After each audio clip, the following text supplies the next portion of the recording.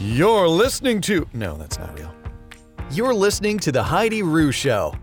Yeah, that's better. Inspiring, entertaining, real. The Heidi Rue Show. Well, I'm so happy to have Brian Patrick Flynn on the podcast this week. Brian is like my favorite interior designer. He's the top of my list, and I know he will be yours too. The designs are incredible. So we're going to talk to him. But first of all, I want to let you know a little bit about Brian. So he's here in Atlanta, and he's a TV personality. You may have seen him on HGTV because he's a HGTV dream home designer. He used to be the host of Movie and a Makeover. And for all you Walking Dead fans, he also designed Laura Cohen, who plays Maggie on The Walking Dead. Lauren Cohan. Laura Cohan. It's Lauren Cohan, and everybody massacres her Oh name. my gosh. She's so used to it now. Is she? She's Oh fine gosh. with it, yeah. It's Lauren Cohan. Either it's Laura Cohen, Laura Cohn, but it's actually Lauren Cohan. Oh my gosh. I'm Okay, used to doing I it. knew something. I know something now. I learned something now. So he designed her home. But now, Brian, you haven't always been an interior designer. You're self-taught. You used to actually be a TV producer, right, in Florida? Yeah, well, first of all, I want to start by saying thank you. I feel like Heidi just oversold me. I consider myself like a solid 6 on a scale of 1 to 10 on a good day. But yeah, I'm an overly enthusiastic, self-taught interior designer and decorator. Depending on the day, whatever my title is. If I'm not moving walls and I'm not dealing with doors and dealing with ADA, which is the American with Disabilities Act's codes, things that are very design focused, then I will consider myself a decorator, which is when I do like color and fabrics and furniture plans, etc. But self-taught, I went to school to become a television producer, and when I was in college, we all would talk. I went to the Art Institute of Fort Lauderdale, and we all had our big dreams. There was this one guy that wanted to be the next Steven Spielberg. There was another guy that wanted to start his own, like his own DreamWorks, etc. People would ask me what I want to do, and my answer was remarkably specific to the point where people were like, yeah, that's like so specific that's not like really going to happen. But I said I either wanted to become the art director of MTV's The Real World. Do you remember that show? Oh, yes. Like growing up? Absolutely. Totally. It was like our first reality show. Oh, sure. Like yeah. some 7 people picked to live in one house, blah, blah, blah. Yes. Well, I was blown away. I was born and raised in Fort Lauderdale. Everybody listening, I warned Heidi when I walked in this morning that I'm a little under the weather. I Yes. usually have a little bit more of a confident voice, but now it's going to be rather shaky. Anyhow, I either wanted to become a set decorator or the art director on MTV's The Real World because of all the color. Do you remember the sets? Yes, I totally remember. I mean, I'm picturing it in my mind right now, and the first thing I thought of was color. It's all color and patterned and weird furniture and like fish tank walls and pink refrigerators. And I kept thinking that would be the coolest thing ever to have that job.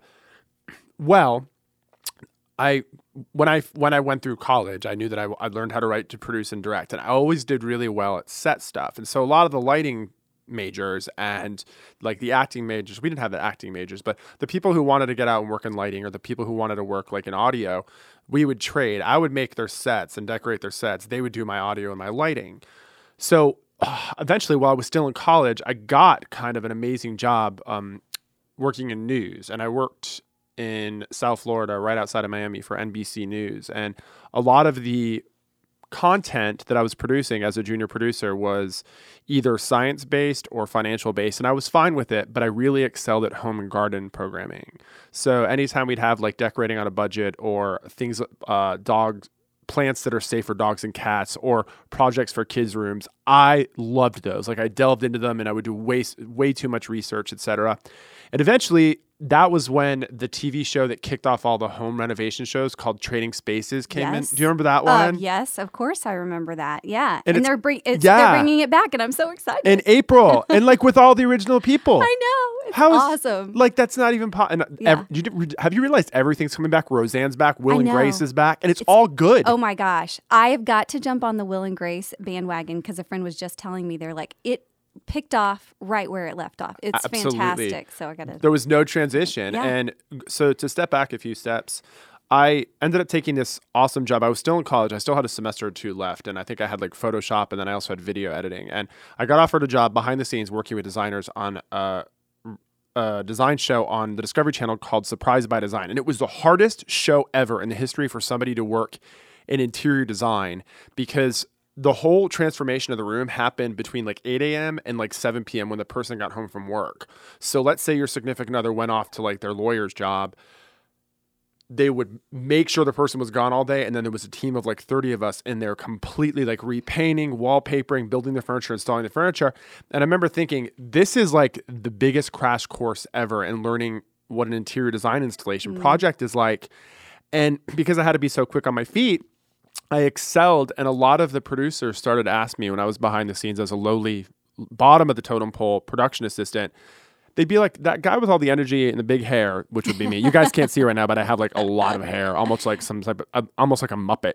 But anyhow, they were like, hey, my wife and I are expecting our first kid and we want to do a nursery. And we kind of think that you'd be a good fit. If we could throw like a couple $1,000s our way, would you want to help us with our nursery? And so I started to do that just for fun on the weekends. And the majority of them were atrocious. I mean, the budgets were so small. It was more like me just playing with color and pattern and texture.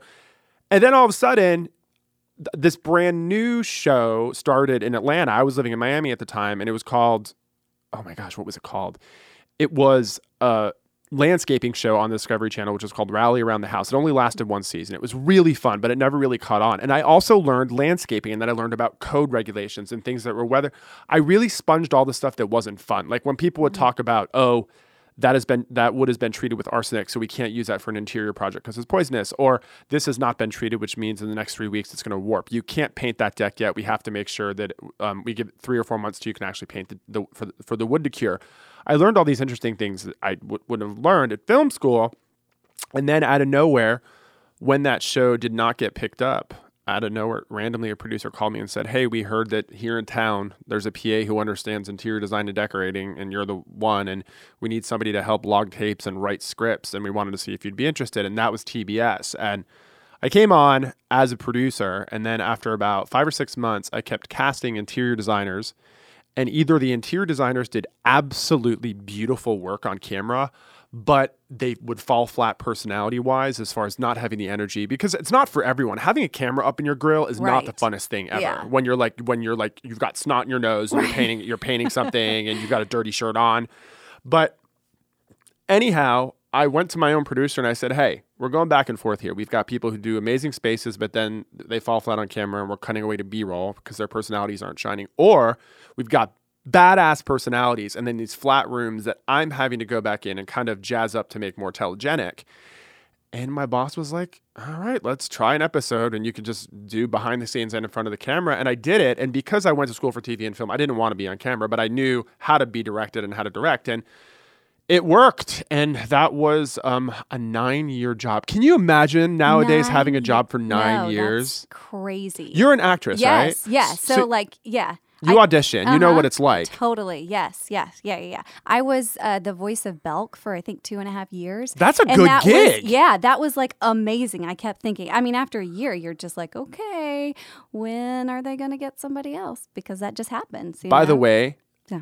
Don't you hate the way that our minds are programmed since we work in production? Yes. Like, instead of just enjoying the moment when you have your dream gig, in your mind, even when you were doing those voiceovers, you're like, well, after what's next? Yeah. Like, this is going to go away. Right. That's very similar to working as an interior designer because you're only as strong as your latest project. And so what I did was when TBS started to have me on as a producer and one of the designers on Movie and a Makeover, which was a Saturday morning show. And because I had a limited audience, not everybody's home watching TV on Saturday morning. So I was able to like be on a show for 9 years, but not necessarily be famous, which is what I wanted because I went to school hopefully to be behind the scenes. But what I did was I poured all of the money, like a lot of the money that I made, I poured it into professional interior photography done by a professional interiors photographer. So, because I knew that down the road, if I wanted to get more clients, I couldn't bring them a DVD and show them a TV show. They would need to see like photography of my work. And a lot of times my friends would give me so much slack and they'd be like, you spent like 30 grand in photos the last 3 years, or like to do what with? I'm like, well, to pitch the magazines. And then lo and behold, 2008 came and the market crashed and interior designers were freaking out because nobody wanted to spend money on their home because people were losing them. Right. And this is the turning point. You know how some people end up having a career that was not what they originally planned on at all? Yes. Like, how do you feel yours has gone? You're doing what you want to do, right? Yeah, I'm totally doing what I want to do, but I thought that I would be in radio still. And Oh, really? Because I was in radio for a long time. And so, but I mean, I'm doing the podcast, so that's Radio-ish. kind of radio-ish. Yeah. Yeah. Well, now I think it's all encompassing. I think every single person in this planet is omnimedia. You have a social presence, you have a pod presence, then you have maybe radio presence, then you have TV. Well, what happened was all those images that I'd been pitching to magazine editors, at the time they found them, this was 2008, 2009, so they found them either too hipster, too approachable, meaning like a lot of times when you read interior design magazines, they're so dreamy that it's like aspirational, right? That's aspirational is the perfect word. And it's eye candy. You just look and you're like, one day maybe. The majority of my clients were not that magnitude of income. So I think what happened was magazines all have a very specific Bible or a style or an audience, and mine didn't fit in any of those. However, at the time, it was a changing landscape because people didn't want to spend money to remodel their home because they thought they were losing money, blah, blah, blah. And I was on a panel at the Pacific Design Center because what I decided to do was launch my own blog, but I didn't want to really call it a blog because I wrote it super editorially. It almost could have been transferred directly to the printed page the way they had laid it out. And instead of writing about like, this couch is beautiful, this room is beautiful, don't you love this? I wrote about all the bad stuff. Like, I never would have chosen this color green for this bathroom because it is so unflattering on people's skin. Or the way that I styled this room, I should have rethought it because that plant actually would never thrive with the amount of low light that room gets in real life. There were all these things that it was an education for me. After like 72 hours, I had multiple panels calling to like fly me to be on panels to talk about like being one of the first interior designers to embrace digital. And also for breaking the rules on like, talking about what I did wrong as a self-taught designer. So what happened was I ended up being on a panel at the Pacific Design Center, and I happened to meet one of the most amazing people I've ever met in my life, who was in charge of the digital content at HGTV.com.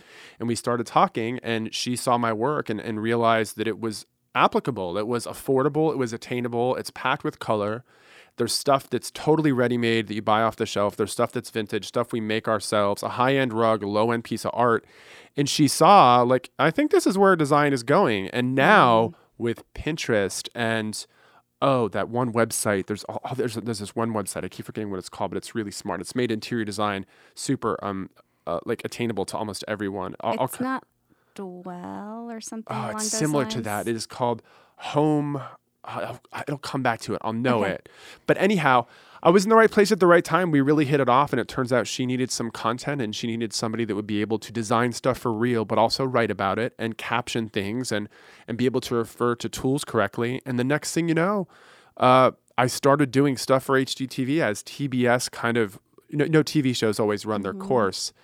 And I never in a million years thought that I'd be an interior designer who was working in the digital medium. And I have just been busting out spaces left and right for HGTV.com for the past 8 years, and it has been the best 8 years of my life, and I love every single minute of it. I love every person I work with, and everybody it's just the dreamiest job. And a lot of times, like if I wake up and I complain, like I always tell people, like I deserve to be like eaten alive by like a velociraptor or something, because like it's like this is the stuff I would do for fun, but I'm getting paid. So that's where I'm at now. And then after doing all the digital houses, I guess I made enough of a presence over there on HGTV.com, and I started designing the giveaway homes, which are HGTV Dream Home and HGTV Urban Oasis, and those are by far my favorite projects I've ever done. You have a favorite project? Tell me yours. Oh well, the most recent one you did in the the Pacific Northwest. Yes. The Black House. Oh my gosh, fantastic! I loved it, and I loved the murals too. Did that you? Celery did. Yes. Thank you so much. I loved that. I mean, everything was just, it was just so great. Different, and, yeah, right? It was so different. And I think that you answered one of the questions that I wanted to ask you too later on, because I wanted to ask you what was something that you feel like you did right in your career. And it sounds like one of those things is just breaking the rules. Just Absolutely. doing what you felt you wanted to do, right? Yeah. Well, first of all, going back, so the project that you're referring to right now is called HGTV Dream Home 2000. Oh, this is 2018 right now, the one, right? I don't know the years. It's all blurred now. After 30, everything's the same. Right. So it's called HGTV Dream Home 2018, and it's in this amazing town called Gig Harbor, Washington. And it was like a 1970s contemporary that had really no identity, and we completely redid it inside and out. In the exterior, I painted black because anytime you're dealing with one of those asymmetrical homes that doesn't have much of an identity, if you painted a really dark color, whether it's black, charcoal, dark green, dark blue, it immediately adds drama. And then what it does is it really kind of blends into the beautiful landscape behind it, if there's a beautiful landscape. And this piece of property happens to be sitting on Henderson Bay, which is part of the Puget Sound of Washington State. By the way, people in Washington State get so mad when you say Washington State. Really? Yeah, because they're like, it's just Washington. And I'm like, well, on the East Coast, when we say Washington, people think we're going to Washington, D.C. Right. So I have to curb my terminology. When I'm up there in the state of Washington, I find myself consistently saying Washington. When I'm back here, I say Washington State, just because I don't want to make anybody mad. But thank you for loving that project. Yes. And there was 2 murals that Heidi's referring to, and we had these 2 dead space walls.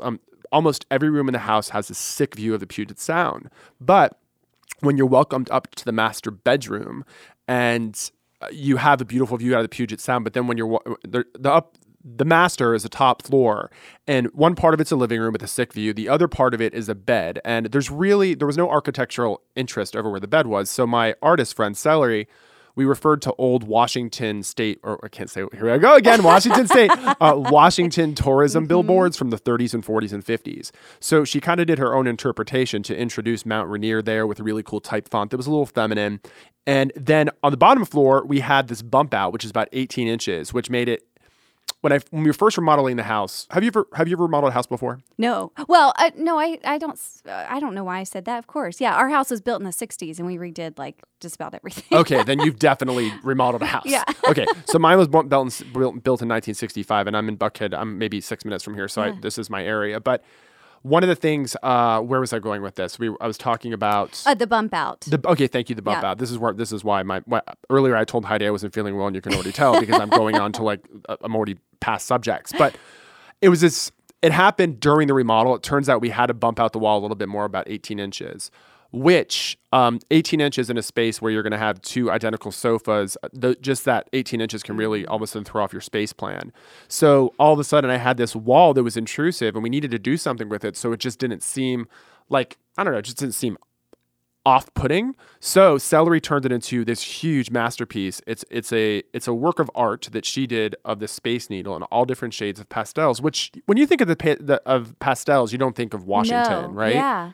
And if you're on That's Pinterest fantastic. or if you Home Polish was the name of that website I was talking about. Home Polish, okay. Yeah, it brings interior designers, it makes design affordable to people who are interested in having their home designed. Oh. But what I was getting at with that is if you look through Home Polish, you can see the trends with a lot of millennials. I'm a Gen Xer, and that Nice. have you heard the term millennial pink? Oh yes, we were going to talk about that. Yes. Mm-hmm. Are you a Gen Xer or a millennial? So I'm an Exennial. So you're I'm like in between. You're like 81. Yes. Okay. I'm exactly 81. In 1981. Yes. So so you and I are just a few years apart. I'm 76. So I think I am. I always get this is like gray area for all of us. I think I am either at the very end of the Gen Xers. I think because I think the people that were born like in 68 are also Gen Xers. Yeah, I think you're right. We got to do our research. I It's know. always changing. It too. is always changing because before people used to say that I was a millennial, but I was like, well, I kind of relate to millennials, but I also kind of relate to Gen Xers. Like I'm in between. And that's called the Exennial. The Exennial. What I was gonna say is that whole term millennial pink, which has been done to death, but I've always used muted pink my entire career, and I'm almost as a neutral, and I'm just so happy to see that like everybody's been embracing it. What are your thoughts on this whole millennial pink thing? Oh, I love it. I mean, I've always loved pink, like in some shade. I think I was on like a slightly peach phase for a little bit, not like overwhelming, but just little pops here and there. But I really do love the millennial pink. Peach is a tough one. Peach is pretty complex, and it is Yeah. something that has to be done in small increments with a ton of natural light and a lot of Right. white. Otherwise, it could just look Yes. really bad. Yeah. Tough colors. Anyways, well, you know what? Since we're talking about millennial pink, let's go and play this game that I have. Sure. Okay, so this is I lose most games, so this could be a disaster. You're the only one that's playing, Oh, so then I guess you're I'll going to win. Great. My favorite type This of is game is your one I can win. So this is a takeoff of that Mary. Yeah. So this is, I'm calling it bury, marry, or deal. Okay. So you have to choose. I'm going to give you 3 different like trends or interior design, things, and you have to tell me whether you want to just bury it, get rid of it forever. If you would love to marry it, you want it in your life for always, or you're like, I can deal with it. Oh, that's pretty cute. Okay, So, get it. I got it. Get it? Okay. All right. So the first one I think you're going to love. I already know, I think, what you're going to say on this one. Okay. Buffalo check, sunburst mirrors, mirrored furniture. Which one would you bury, marry, or you can deal with? Buffalo check, marry. What were the other 2? Sunburst mirrors, mirrored furniture. I would bury mirrored furniture just because I have it and it's so hard to take care of because of fingerprints. And as a designer who deals with television, I can't shoot mirrored furniture because then the cameras show up in it. Oh, right. So we've got marry buffalo check. We've got bury mirrored furniture. Yeah. And then deal with sunburst mirrors. I'm always a fan of the starburst mirror as long as they're done well. Sometimes if there's a very classic shape that came out like in the 60s and the 70s. And as long as the starburst is in somewhat of that shape, I think it's amazing. But when the shape is changed too much, I think it can look like it's trying too hard to be something it's not. Yeah. Okay. Cool. That was fun. And buffalo check is like my signature. So I know. I knew you were gonna say marry that one. Yeah, you've done your research. Very impressed. Okay, so here's another one. This may be a little harder. Okay, black and white decor, rose gold, millennial pink. Which one would you bury, marry, or you could deal with? I would bury rose gold decor, and only because it's very hard to work with. It is. Yes. It's stunning, but you have to have the perfectly blank, maybe all white and black palette with tons of asymmetry. It's kind of meant. It's a tough one. So I would bury rose gold, and then did you say black and white color schemes? Yep. And then what was the last one? A millennial pink. Black and white color schemes marry, millennial pink deal, because I've always used it in my work. But I think now, since it's so popular, I'll find myself pulling back a little bit. Maybe in 10 years come back. It's kind of like when people started doing chevron on everything, even like tissue boxes. Yeah. I will always love chevron, but I'm chilling out now. Just because it's so overdone that I just don't want to seem like I'm on the same bandwagon as everyone totally. else. When everyone does it, for me too, I'm just like, eh. Remember in the early 90s when that happened to Madonna? Like every single girl, like from age like 5 to 12, they dressed exactly for like 5 years. Everybody dressed just like Madonna, and at that point, she changed her look 10 times. Right. That's kind of how I feel with like millennial pink, and also with zigzag and chevron. Like most designers who've used it for 30 years will move on for the next 6 years and then start using it again. But right now, we're just going to kind of let it go. Right, totally. And I did a rose gold Christmas decor for this year. I change up my Christmas decor every year. It was so hard. I could get behind that. It turned out good. I did a white flocked tree, so it had that white in there. But I thought that I would be able to add a little more like interest to it, and I just couldn't. So I just kind of kept it pretty basic. But it did look pretty, but it was harder than I thought it would be. It's so complex because the rose gold has this really strange combination of a very sweet tone and a very rich tone. So you're either going to go for that little the pinky yellow, or you're going to go for like the goldy brown. And really the only thing you can do is have less is more, and just let the rose gold shine against an all white or black backdrop. That's the reason that I'm more of a berry, just because it's so difficult. And if you could pull it off, it's amazing. Right. But I don't even know that I have the skills after 12 years of doing this to really pull it off. So I congratulate you on your Christmas adventure. Well, you haven't seen it. You haven't seen it yet. Who knows? Okay, so one of the things that you mentioned at the very beginning was you said, okay, I have to work with all these like basically paperwork and all that other fun, not so fun stuff before you actually get to design. I had another guest, Lainey Beth, on the podcast, and she said, I hate when people say, find your passion and you'll never work a day in your life, because even if you find your passion, it's still work. You still have to do some of that stuff that you may not like. So do you agree with that? Or do you feel like, no, at this point, I kind of just do my passion and love it? I'm on the fence. I'm on the fence. I'm totally with her, because it would be like if you were Jennifer Lawrence and somebody said she has the best life in the entire world. She's the best actress. She's gorgeous. She's the highest paid actress. We all love her. Right. if we can only imagine the amount of personal training, the amount of auditions she's at, the amount of flights she's on, how sick she gets going back and forth to interviews, there's always a price tag that comes with it. So I think my mom and dad did say that growing up, find something you're really passionate about doing and you'll never work a day in your life. I would say I kind of do feel like my career world is that. Like it's really not like I'm working. The only downside is I would say interior design is 30% the fun stuff, the shopping, the sourcing, the styling, photo shoots, and 70% space plans, code regulations, transportations, who's covering this cost, who's receiving it, how much does it cost to have somebody unwrap it and assemble the piece, how much insurance do we have to have on that piece of art to get it from point A to point B. In the kids' room, are we going to make sure that we have enough round surfaces so the children don't run into something and hurt themselves on a corner? There's a bunch of stuff that's a little bit more technical, which is really why we get hired. I mean, we get hired because we have to think that. We don't just think about the pretty. Right. So I see where she's going for sure. So I would say I'm on the fence. I would say that she's definitely right, that it's not like she wakes up every morning and she just goes and picks fabrics and puts furniture together and has glamorous photo shoots. That may be 10 to 20% of it. Right. But I still wouldn't trade it for anything in the world. The only thing that I will say now at 41 is that, like, when I was little, I was obsessed with this TV show that my parents would watch on Saturday nights. It was called 30-something. And I remember being like 13 and being like, I want to be 30 or I want to be 31 or 32 because these people are not necessarily 20 or 21 at an entry-level job. They're still young. They're still fit. They're having children. They have fun social lives. They own homes. They go on vacations. So I was always excited to turn 30. And all throughout my 30s, I kept hustling. I would say photo shoots every single week, house installations every other week, blah, blah, blah, blah, blah. But at 40, now I'm 41 now, the only thing that's kind of hard is when you're on this trajectory and you're still going, eventually like the physical starts to come. And I've realized lately, like when I'm on an installation, meaning that I could be at a house for 1 day, 6 days, 2 weeks, getting every single thing put into space where it's supposed to go, which is what I got hired for.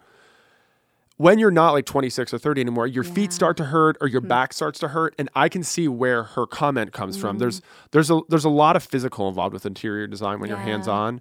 And I didn't know that. So I think one of the big things I learned is the interior design world is really physical, and making sure that you exercise is really a big part of it, because I'm telling you, moving a sofa like 4 or 5 times a week, you feel that in your lower back. I don't know why I went off on a tangent about talking about hurting and being 41.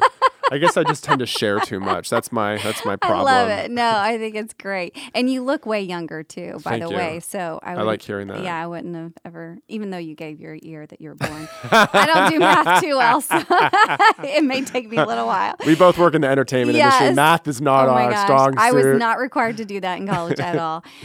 Okay, so talking about I think we talked a little bit about what you did right in your career. Is there anything that you feel like maybe you did, maybe not even wrong, but you're like, if somebody else was getting into this career, this is the advice that I would say, to maybe not do this? Or yeah, well, one of the things you asked me to touch on was breaking the rules, and I think there's certain rules that you should not break in interior design. As long as you get scale, proportion, balance, space planning, if you get all those, you could pretty much develop everything else to create your own aesthetic. You really can, but you've got to get your proportion and your scale right in the relationship of one to another, and make sure your space plans make sense, and understand lighting and how colors play together. But I think what I did kind of backwards was, a lot of people pay their dues by working as an intern at a firm and slowly doing things like taking phone calls, sourcing materials, putting together price lists, doing space plans, and then eventually getting to go on photo shoots and see rooms complete. I did it backwards. I got to make complete rooms, and then I found myself having to work backwards to learn how to illustrate and to learn to hire people to start drawing things to pitch. So I would say, for anybody who is trying to get into interior design, I'm a huge fan of people who are formally educated. Like a lot of my friends who have spent hundreds of thousands of dollars to be able to call themselves like an ASID, that's the American Society of Interior Design, and have something called NCIDQ, which means you are legit. Like you have all these certifications, you know all this stuff that's technical. A lot of times I wish I would have spent the time to go back and get all the certifications, because it's the unfun stuff that you really need to know to make sure that you're walking away from a successful project. So I would say anybody who's thinking of getting into interior design, if they have the time to at least maybe do an unpaid internship at a firm to learn some of the basics and to be around people who draw or know programs that teach you how to do AutoCAD or SketchUp. The ability to be able to draw out your spaces and then show them to your clients, it's just an easier sell. So that would maybe be my one regret. But the other thing is delegating is everything when you're running a business. So I have such incredible people that I don't want to say work for me, but I have so many people that work with me who are better at drawing and not as strong as decorating. So as a business owner, I feel like I've done it all right, where I have everybody in place to do what they do best, so they love waking up every day and coming to work. But I really do wish that I would have taken the time to really learn how to illustrate and draw beautifully, because I'm envious of interior designers who can do that. Yeah, that's great. Okay, so as far as us regular people that have homes, what is some piece of advice that you would give that we could create a space that not only looks good in our home, but also feels good, when you come home? What's a piece of advice you'd give? It's going to be kind of a long answer, but I think one of the first things that I realized that people do wrong, that I consider to be kind of wrong when they do their homes, is a lot of times people leave their ceilings unpainted, but they paint the walls. There's just interior designers, we call the ceiling the fifth wall. So a lot of times you lose the opportunity to add personality or to add a little bit more color by painting the ceiling. So almost every house I do, even if I'm going with, let's just say, a very muted blue-gray wall, I'll do the same color on the ceiling. And what it does is it envelops the whole room. And even if you happen to have a lower ceiling, it kind of disappears because your eye no longer goes up to the unpainted ceiling. Your eye goes around the whole room as a whole. Oh. So I'm a huge fan of not neglecting ceilings. And the other thing that's huge for me is art. I think that you can have a whole bunch of furniture that's mass produced or bought retail. But if you can pair it with original pieces of art that you find at student art shows, flea markets, thrift stores, you immediately strike this really nice balance between personal and well-designed. And to me, the key has always been very unusual, very interesting pieces of art. So I say if you play with paint, because it's just paint, you're looking at $30 depending on where you shop. I mean, it can be between 30. Some places it's 140 gallon, depending on where you're shopping. But I think if you play with color, you don't neglect the ceilings, and then if you pair some of the stuff that you have with really interesting art, you'll find that you can create a really personal, well-decorated room without necessarily having to spend thousands and thousands of dollars. Yeah. And to me, I think art and lighting are the two things that I think immediately can transform any space. Yeah. One huge piece of art, it can even be a huge blank white canvas that's just framed with wood that you do yourself on a hot pink wall in front of a sofa that's from a retail store. And I think that you can have a room that you'd be proud of without spending a lot of money. And Brian actually has, for anybody that's listening too, Brian has this amazing wall on his Buckhead home. You would think that I know Brian really personally by all the stuff social media for you. But I do follow him on social media. And he's got this amazing wall in the entrance of your home in Buckhead that is just full of art, and it is just done so beautifully. And it's just, I could just look at it all day long. And so if you are looking for examples, then check out his Instagram feed and look at that wall, because it's amazing. And some of the other stuff you do. Yeah, thanks for mentioning that. That was that project took me about 3 months, because when we bought this house, we really wanted an entryway that was going to be packed with personality. And I have so much art, even going back to college, even though things in finances and the levels of jobs and the budgets I'm working on now are different. I still have $15 pieces of art that I found back when I lived in Los Angeles at the Rose Bowl flea market that have as much meaning to me as something that I had commissioned. So we truly wanted to let our entry feel like an art gallery, and it took a long time to put that together because it was an editing process. So I'm glad you appreciate it. Yeah, it's great. So speaking of Instagram too, how can people follow along with you? Because I know they'll be just as inspired as I will. Well, my handle's at @BPatrickFlynn, and I think it's because when Instagram first started, when I got on in 2012, I think that Brian Patrick Flynn was too long. So, which is weird, because every time I go someplace, somebody will come up and introduce themselves to me, and they'll be like, Patrick, and I don't look at them because that's not my name. And then I realize, because they're just Instagram. A B. So so my handle's at @BPatrickFlynn, but I also have an adventure travel handle now, which is at Flint International. So it's international, but with Flynn in the beginning, because I spent a ton of time in Scandinavia, at Greenland and Iceland, and I just came back from Antarctica. Yeah. So I'm a huge travel person. I like to go places most people don't go, just because of the colors and textures that just inspire me. So my Instagram, I probably post about 1 or 2 photos in my feed a week, but I use my stories a lot to tell behind the scenes stories of all my installations. Yeah. And those are usually pretty comical because so many things go wrong. Right. And I love sharing the stuff that goes wrong because like I think that's the stuff nobody ever talks about. And to me, that's where you get your education. Yeah, absolutely. And by the way, if you're lucky enough to follow him around Christmas time, then I know last Christmas you did a whole commentary on all the Hallmark Christmas movies. I love those things. It was fantastic. I was like, I want to just watch movies now with your commentary. Oh, they man. were so funny. They're so addictive. Funny. Like, because there's no villain. Yes. Like, so for a good, like, they start around Thanksgiving. So you've got this full month of Candace Cameron Bure. You've got Lacey Chabert from Mean Girls.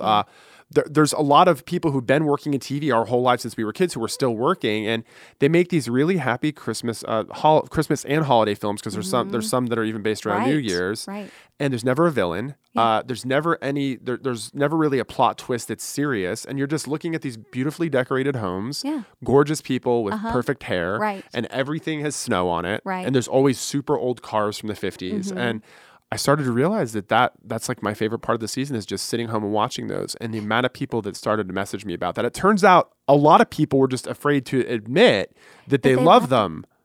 Yeah, it makes it because they just make everybody happy because there's no drama. It's just Christmas presents, and there's a Christmas tree farm and a woman who's really successful in the city, and her car breaks down. She meets the guy that owns the Christmas tree farm. She falls in love with his family.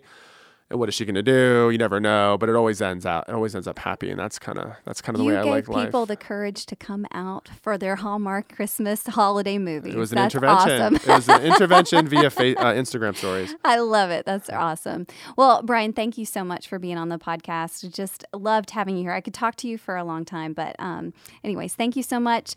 Follow Brian. Check out all the awesome stuff that he's doing now and for the year to come. And you should also know that Heidi got me a thank you gift for coming, and the bag that it's in is millennial pink. So kudos to you on that.